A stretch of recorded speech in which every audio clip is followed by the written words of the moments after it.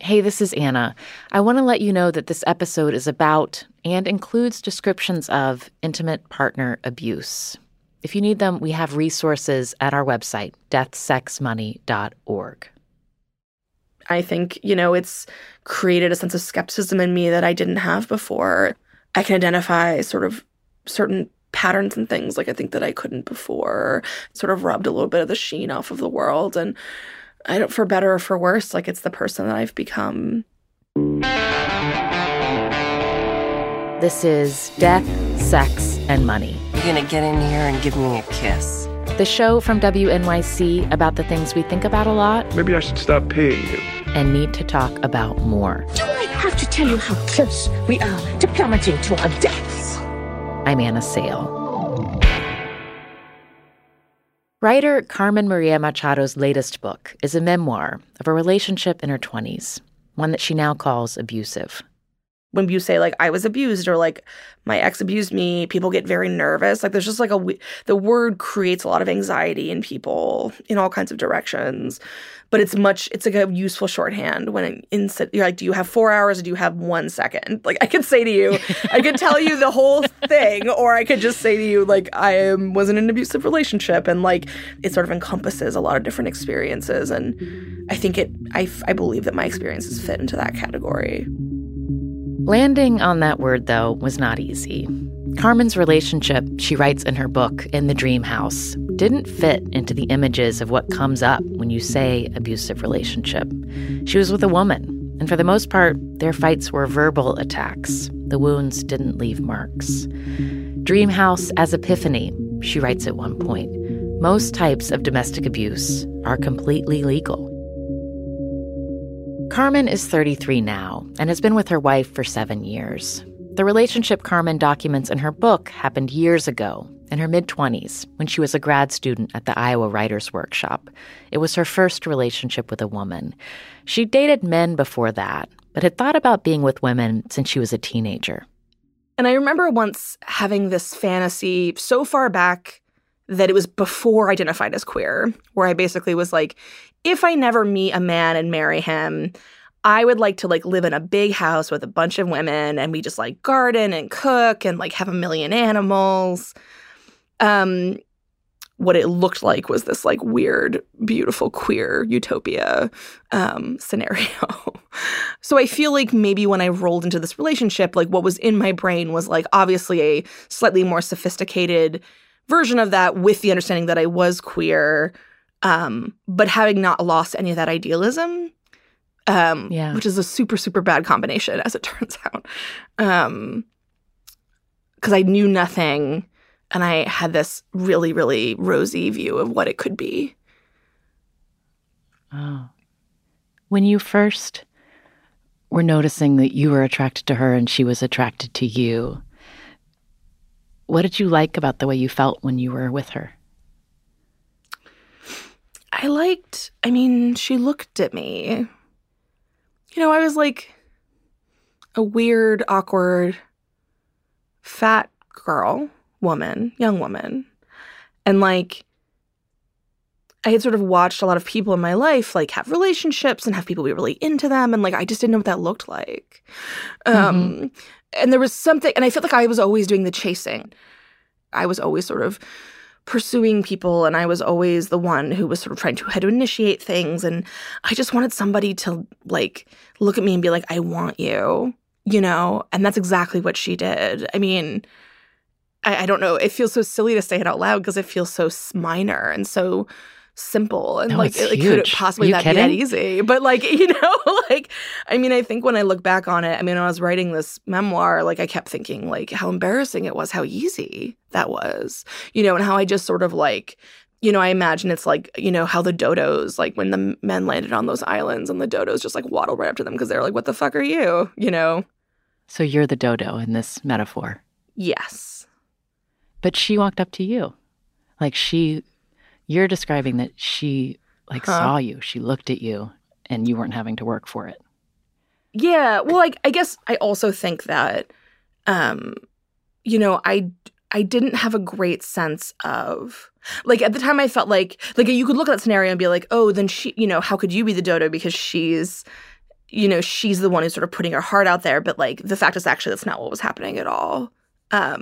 Because in retrospect, like what was actually happening was like part of a fairly identifiable pattern. I don't know if you're familiar with the idea of like love bombing. Tell me about love bombing. I don't know what that means. It's this idea, and it doesn't just apply to abusive relationships, but it just applies to like where sort of part of the process of being sort of prepared for this like cycle of like worship and sort of devastation is this sort of like walking up to somebody and being like, you are perfect, you are everything, you are a flawless human being, like, and sort of creating this sense of like putting them up on this massive, massive pedestal for the purpose of them being sort of knocked down. And I say this, I don't mean to say it as if like that's like part of a calculating plan, because I feel like it's a lot more complicated than that, but it's sort of this like first step. So this first step was somebody saying to me like, I want you, like I'm obsessed with you. Everything about you is perfect, which was just a thing that no one had ever said to me before. Their connection was intense, enveloping even. And so, too, Carmen learned early on, were their fights. She says her ex, that's what she calls her in the book, would scream at her, say demeaning things to her. I remember like when my ex would yell at me, there was just this, I mean, I feel like the only way to describe it, it's like your esophagus getting kind of yanked to the side. There's like this sort of brief kind of nausea that would happen. Was there a pattern that developed, like when she would become angry and curse at you? How would you respond, and then how would she respond? What became the pattern? Sometimes I would cry. Sometimes I would get angry, and I would be angry at her, and I would say, like, that was really horrible. It was a horrible thing to say to me. Sometimes I would just kind of shut down and be like, I don't want to talk about this. I don't want to deal with this right now. And then she would get angry that I wasn't speaking. I mean, it was sort of like this like endless cycle. I couldn't really escape it. Because yeah, if I said something, then she would, we'd sort of yell and there'd be more yelling. And if I didn't say anything, she would be like, I hate it how you just don't respond to me. It was like nothing I could do was like correct or right. And as the relationship can progress, I mean, her emotional response, I mean, certain things became triggers that, were like recognizable. Like she was very jealous. And so anything that could be perceived as me expressing, like happiness about the presence or existence of another person of any kind became like a kind of trigger. So did you have learned to avoid talking about other people? I did, yeah. Anytime I mentioned anybody, I mean, if I was like, I have a student who did really great on a paper or on a story, she'd be like, do you want to have sex with that student? And I'd be like, no, what the hell is wrong with you? I mean, in the beginning, I feel like I felt very exasperated a lot, because I was like, what are you? I was like, I don't even know how to respond to this. But then by the end, I feel like I was just like, sorry, I don't want to sleep with that person. I'm sorry for bringing it up. Or I just wouldn't bring people up at all. When this was just starting in your relationship, when these angry outbursts were happening, when these fights were taking on this intensity, did you think it was normal? I think I thought, I mean, it was sort of a combination of things. I knew that people, I mean, obviously I had seen my parents fight, and I knew that like that was a thing that some people did. And I also remember her saying to me this thing that I've never forgotten, which is like, she was like, lesbian, this is just what it's like to date a woman. Like women are more intense. Like these relationships are more intense. And I guess I had no reason not to believe her, because I was like, I mean, you would be the expert, because she had dated lots of women, and like she was my first girlfriend. And I was like, okay, well, I mean, I guess I believe you if you say to me that, like, lesbians are just different in this way. I don't know. And I think it just seemed like I was like, well, I guess I have intense emotions. Like, I guess that makes sense. I mean, it just seemed to me like it made sense in the moment. And I was like, okay, well, I guess you would know. But also I was, 24, I think. Yeah. Like, I was so little.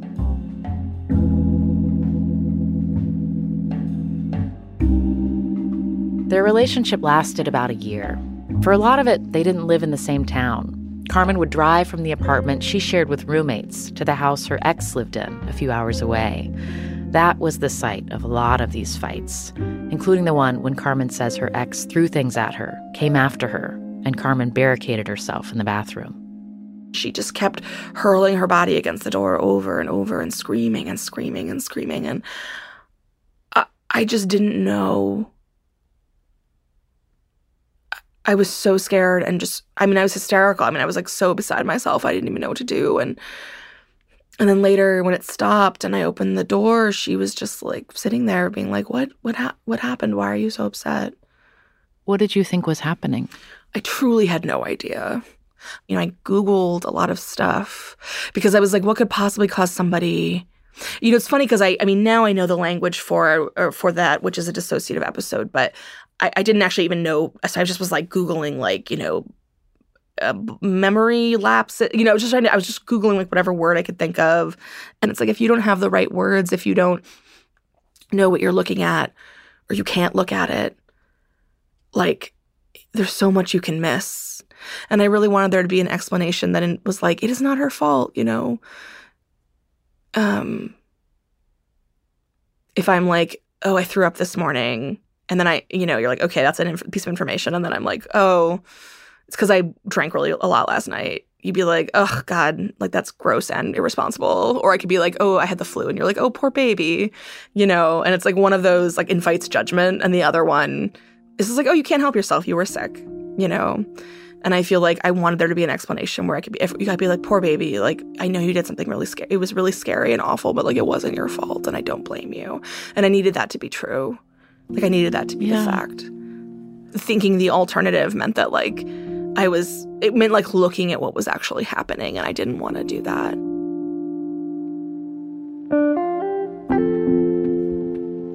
Coming up, what happened after Carmen's relationship with her ex finally ended, and she talked to other people in her life about whether they knew.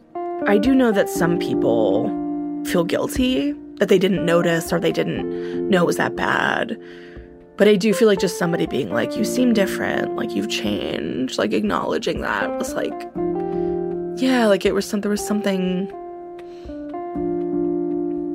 I don't know. It's just good. It's like when it becomes about the burdens being carried by another person a little bit.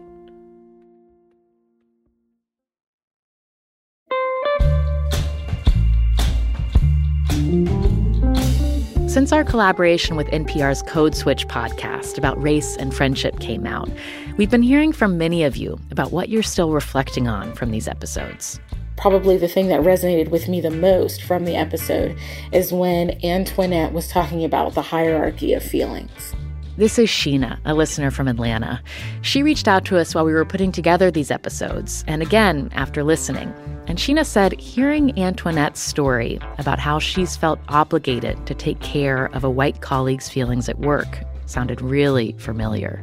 A white boss would talk to me about personal things that were going on in her life and would seek emotional comfort from me. And when I work for you, it's not my job to emotionally comfort you. I'm not your friend. I'm your report. And so the fact that she felt so comfortable to act like that with me in the workplace made me feel that she was taking advantage of the power dynamic between us, of her being a white woman and me being a black woman, and that I would feel obligated to be there for her and to support her out of fear of what would happen if I didn't.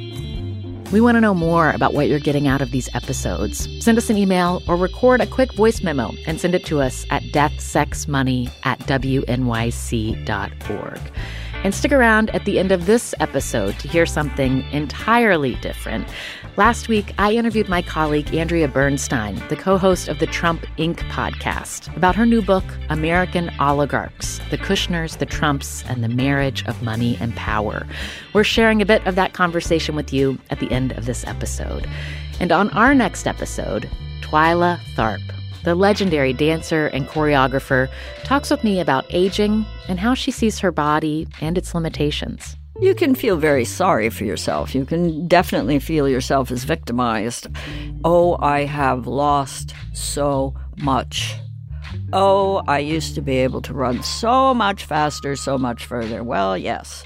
But did every step mean as much to you as these do? This episode is brought to you by Fail Better, David Duchovny's new podcast with Limonada Media. On Fail Better, David, who has experienced both low and high-profile failures throughout his life, explores the vast world of failure, how it holds us back, propels us forward, and ultimately shapes our lives. Each week, he will chat with guests like Ben Stiller, Bette Midler, and more about how our perceived failures have actually been our biggest catalysts for growth, revelation, and even healing. Through these conversations, he hopes listeners can learn how to embrace the opportunity of failure and fail better together. Fail Better is out now wherever you get your podcasts. This podcast is sponsored by Cloud Optimizer. As a business owner or IT manager, are your cloud investment costs going up and you don't know why? It's time for Cloud Optimizer. As you migrate your business to the cloud, what you're spending and why you're spending it can get a little hazy. But Cloud Optimizer clears up the mystery and puts the cloud to work for you. Cloud Optimizer starts by analyzing usage patterns, right-sizing resources, leveraging discounts you may not be aware of, implementing automation, and much more. And by reducing unnecessary expenses and maximizing performance, Cloud Optimizer guarantees you a savings of 5 times what you spend for their service. As you utilize cloud-based services more and more, you don't have to lose sight or control of your spend. You can stay agile, streamline your costs, and optimize your performance, plus save significant money with Cloud Optimizer. Make the cloud work for you with Cloud Optimizer. Get a free assessment and find out how much you can save by going to cloudoptimizer.com. Go to cloudoptimizer.com for your free assessment. That's cloudoptimizer.com. We have had a lot of exciting new things to share with you about the show recently, but this might be some of our biggest news yet.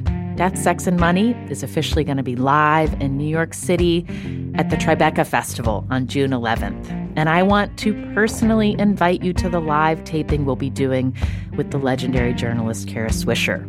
If you know Kara's work, you know her ability to get people to tell her things is unmatched. And she does it in her signature hard-charging way. She's not afraid of things getting a little combustible. I have a slightly different interview style, so we're going to talk about that and play around with that in experimental ways that I think will make this a special show unlike any of our other live shows up to this point. And it's not often that I get to do a live Death, Sex, and Money show in New York, so I really hope to see you there. Whether you're in the city, on the East Coast, or just been looking for a reason to visit New York City, come on June 11th for this show. You can get tickets now at tribecafilm.com/deathsexmoney. We are so excited to see you there. This is Death, Sex, and Money from WNYC. I'm Anna Sale. Carmen Maria Machado writes in the Dream House about how her relationship with her ex ended. Her ex wanted to be with someone else and broke it off.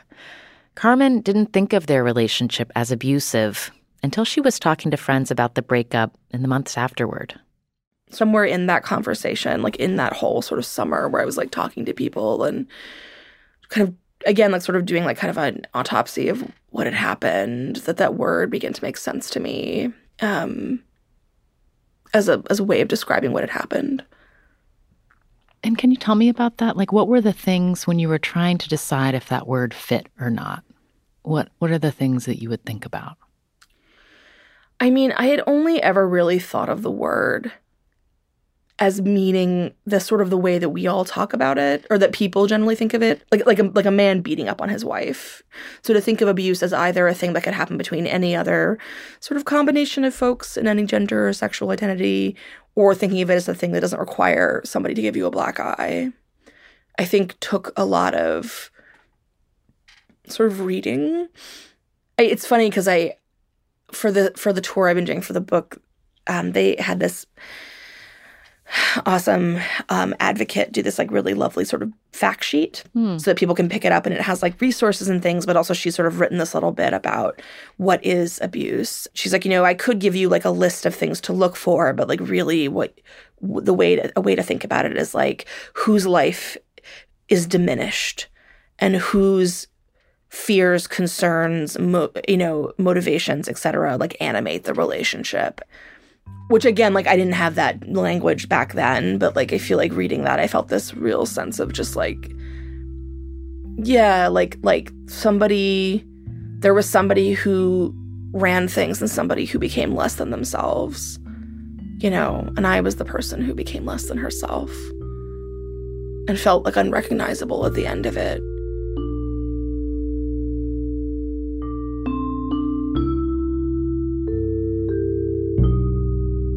As this relationship was ending, how important was it to have people in your life who had been sort of witnesses to different moments of some of these fights, who could help say, like, no, your memory is right? The fact that I had anybody was really helpful because I didn't have many folks, and the people that I did have, it was mostly kind of incidental. Like, for example, my roommates knew just because I lived with them and they just overheard a lot of stuff, you know, and that's something that she couldn't really avoid. There was a time when I was crying every night. Every night I would cry for like 4 hours because she would be like yelling at me on the phone, and then I would like come out of my room just like dehydrated and like puffy faced and looking like I'd been run over by a truck, and they would just be like, hey, you know, like. You wouldn't talk about it. They just would They would see just, it. well, they would hear it, you know, and I think for a while they didn't quite know like what to do or what to say. And it was only when sort of like it ended, they really were like, we always hated that bitch. Like, you know, like, you know, after it was over, they were like, you know, and they were amazing the whole time. But I think they sort of didn't want to say like, well, fuck her, like while we were still dating, you know. Like, that was, I think, a very complicated thing for them. But then as soon as it was actually over for good, they were, like, very comfortable, like, telling me all the thoughts that they had, you know, while we were dating. And I'm really grateful to them that they exist as these people who, like, you know, in the face of folks saying, like, I don't think it was that bad, or, like, it probably didn't happen, or whatever people say. There are people who are like, oh my God, like I saw the worst of it. Like I saw how, I mean, not the worst, because the worst happened like in her home and was private. But I saw a lot of it and it was very bad, you know, and that was actually something that was really comforting to me. And I think ultimately like kept me from feeling like I was completely going off the rails because I even when I was like, maybe, like even when I would sort of be like, maybe it wasn't that, you know, like I would have these like doubts. They'd be like, do you remember this? Do you remember when like she screamed at you for so long and then she broke up with you and then she kept calling you? I had to take the battery out of your phone. Like, do you remember that? It was just useful to have somebody sort of saying that to me, you know. Now, I mean, I feel like I was trying so hard to do it right. I really was. And I feel like also, you know, I'm sure that I did things that were not like I'm not a perfect person. And, you know, I am currently in like a really wonderful, stable, healthy, loving relationship. You know, sometimes I fuck up, sometimes she fucks up. Like, you know, we're human beings and like relationships are complicated. But I feel like to be in a scenario now where I feel like everybody's operating in good faith, you know, and even when we're at our most hurt or our most scared, like everyone's still just sort of like trying their best. And there's this sense of like care. I mean, it's funny because only now being in it and it seems so wonderful that I'm like, oh God, I can't believe I thought that anything different was okay. You know, I can't believe I ever thought that any other way of thinking about this made sense to me. Because this is how it should look. But I didn't know. Even after her ex was out of her life, their relationship was woven into who Carmen is. For starters, Carmen met her wife Val because of that relationship. Val dated Carmen's ex before she did and was an important support after the breakup. And Carmen says the cruel things that her ex said to her during some of their fights are still present, rattling around in her head. There's still things that I do that I catch myself doing that are like artifacts of that relationship. I always want to like tell my spouse like, I was here are all the things that I did, here are all the people I saw, here's a text from my friend about our plans that we made together. Like, I'm always trying to, like, establish my alibi. Which is so horrible because, like, there's no reason for me to do that with my wife. She's never asked that of me. She's never, like, been suspicious. And I still do it. And I catch myself doing it, and then I get very angry at myself. You know, I'll be like, what the hell are you doing? Like, why are you doing that still?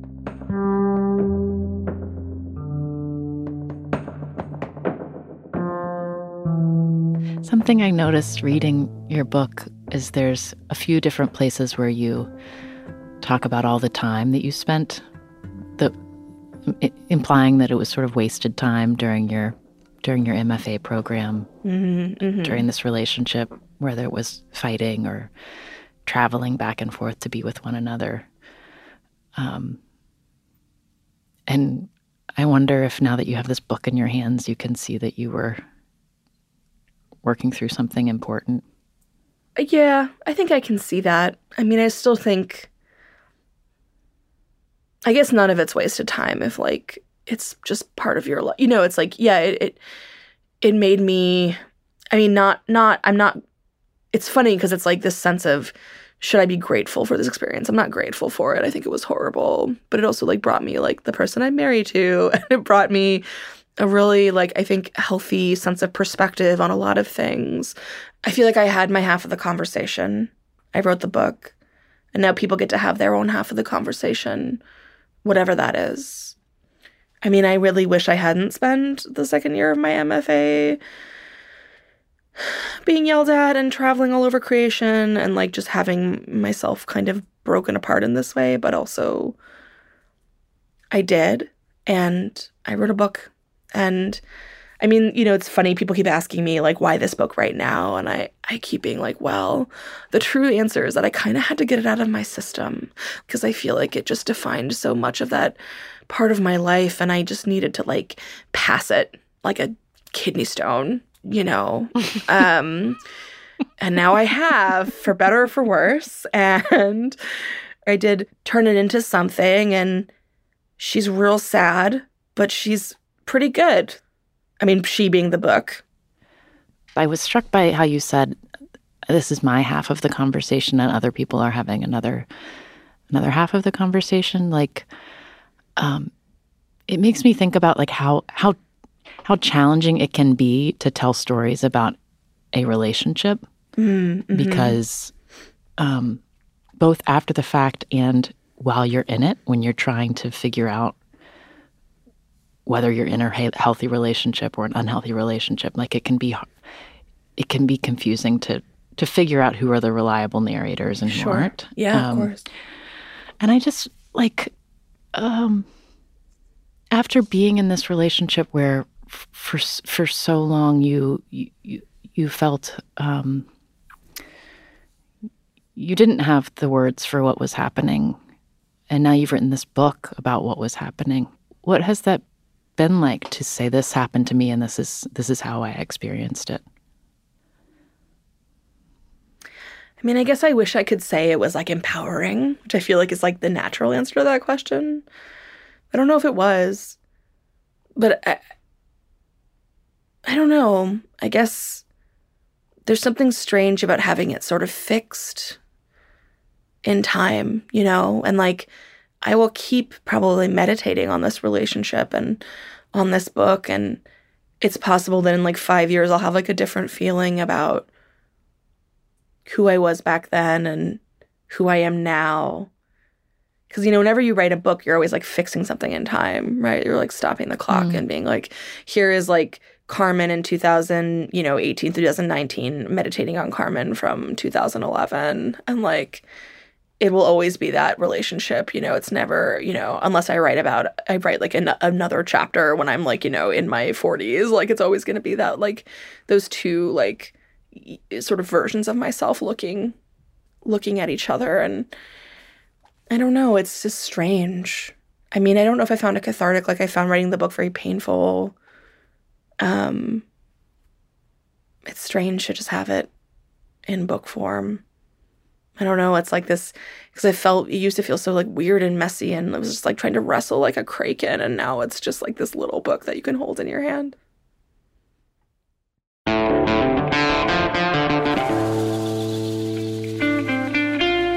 That's Carmen Maria Machado. Her memoir is In the Dream House. It was included on many Best of the Year lists in 2019. And we've got a link to that abuse fact sheet that Carmen mentioned up on our website. It was put together by Haijin Shim and Grey Wolf Press specifically for queer survivors of abuse, but it offers insights and resources that are useful for everyone. That's at deathsexmoney.org. Death, Sex, and Money is a listener-supported production of WNYC Studios in New York. I'm based at the studios of the investigative podcast Reveal in Emeryville, California. Our team includes Katie Bishop, Annabelle Bacon, Afi Yellow Duke, Emily Botine, and Andrew Dunn. Our intern is Ayo Osabamiro. The Reverend John Delore and Steve Lewis wrote our theme music. I'm on Twitter at Anna Sale. The show is at Death, Sex, Money on Twitter, Facebook, and Instagram.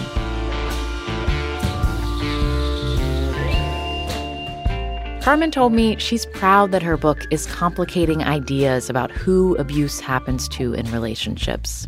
And she hopes it makes more people feel like they can share what they've been through. I've said the thing I have to say. I passed the kidney stone. Now someone else gets to see the metaphor breaks down. If I talk about it as a kidney stone, because then I'm like, then somebody else gets to pass the kidney. No, somebody else has to hold it? I don't know. A kidney stone that becomes a baton. I know, right? That's horrible. That's so gross. That's super disgusting.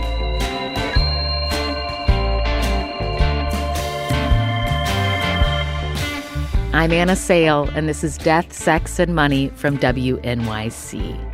And before you go, I want to share some of my conversation with Andrea Bernstein, the co-host of the Trump Inc. podcast, which is also put out by WNYC Studios and produced with ProPublica. Andrea has written a new book about the Trump family and Jared Kushner's family called American Oligarchs, the Kushners, the Trumps, and the Marriage of Money and Power. And let me tell you, it is chock full of death, sex, and money. I talked to Andrea on stage last week at the Commonwealth Club in San Francisco about the intermingling of money and politics for the two families, including for Donald Trump's father, Fred Trump.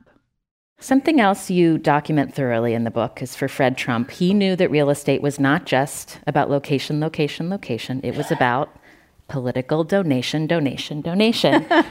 Yes. And I wondered, do you have a sense of how he learned how to maneuver around New York City politics at that point in city history? He was a really entrepreneurial guy, and he worked really hard. His father died. His father, Friedrich Trump, died in the Spanish influenza epidemic, and when he was a teenager.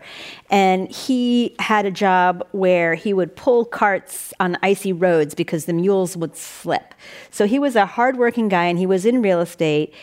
And what he figured out in the mid-30s is he wanted to get a piece of a company that was in bankruptcy court was being divided up, and the judge really had wide discretion about who was going to get the pieces, and he really wanted to get a piece. So he figured out at that moment who controlled the judges, and who controlled the judges in Brooklyn was the Brooklyn Democratic political machine. And he understood that he had to cultivate ties with that Brooklyn political machine because they were doling out, they controlled the judges, they controlled the contracts. So he starts to create these ties, and he gets a piece of the contract. But then his huge break comes when he realizes that the Federal Housing Administrator was also a tool of the Brooklyn machine. And he starts to curry favor with this person, a guy named Tommy Grace. And he gets this outsized portion of Federal Housing Administration loans, which enables him to build these huge projects in Brooklyn and Queens. And before World War II is over, he becomes a millionaire in 1940s dollars. And that's what launches him, the ability to see that it's government support of real estate that is going to lift it all up. And he had to get to the decision makers to make sure that when they had discretion, things were going to go his way.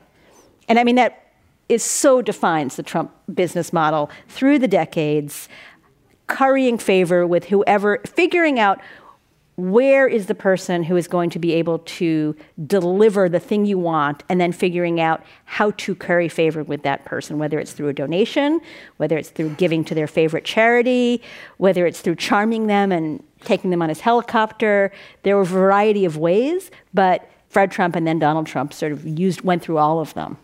And you talk about the Kushner family also figuring out how to pull those levers as well. How old was Jared Kushner when he made his first political donation? 11. This was one of the donations that his father had orchestrated. And so if you can go and look it up in the federal elections, it says records, it says Jared Kushner student. And it was like $1,200? $2,000. $2,000. It was two separate contributions of $1,000, I think. You can hear more of my conversation with Andrea over in the Trump Inc. podcast feed. And while you're there, dig back into their archives. It's an incredible show with meticulous investigative reporting that's also really fun to listen to. Another recent episode I loved is called Turning Politics into Money. That's Trump Inc., Inc. like Incorporated. Find it wherever you get your podcasts. When you need mealtime inspiration, it's worth shopping Kroger, where you'll find over 30,000 mouth-watering choices that excite your inner foodie. And no matter what tasty choice you make, you'll enjoy our everyday low prices, plus extra ways to save, like digital coupons worth over $600 each week. You can also save up to $1 off per gallon at the pump with fuel points. More savings and more inspiring flavors make shopping Kroger worth it every time. Kroger, fresh for everyone. Fuel restrictions apply.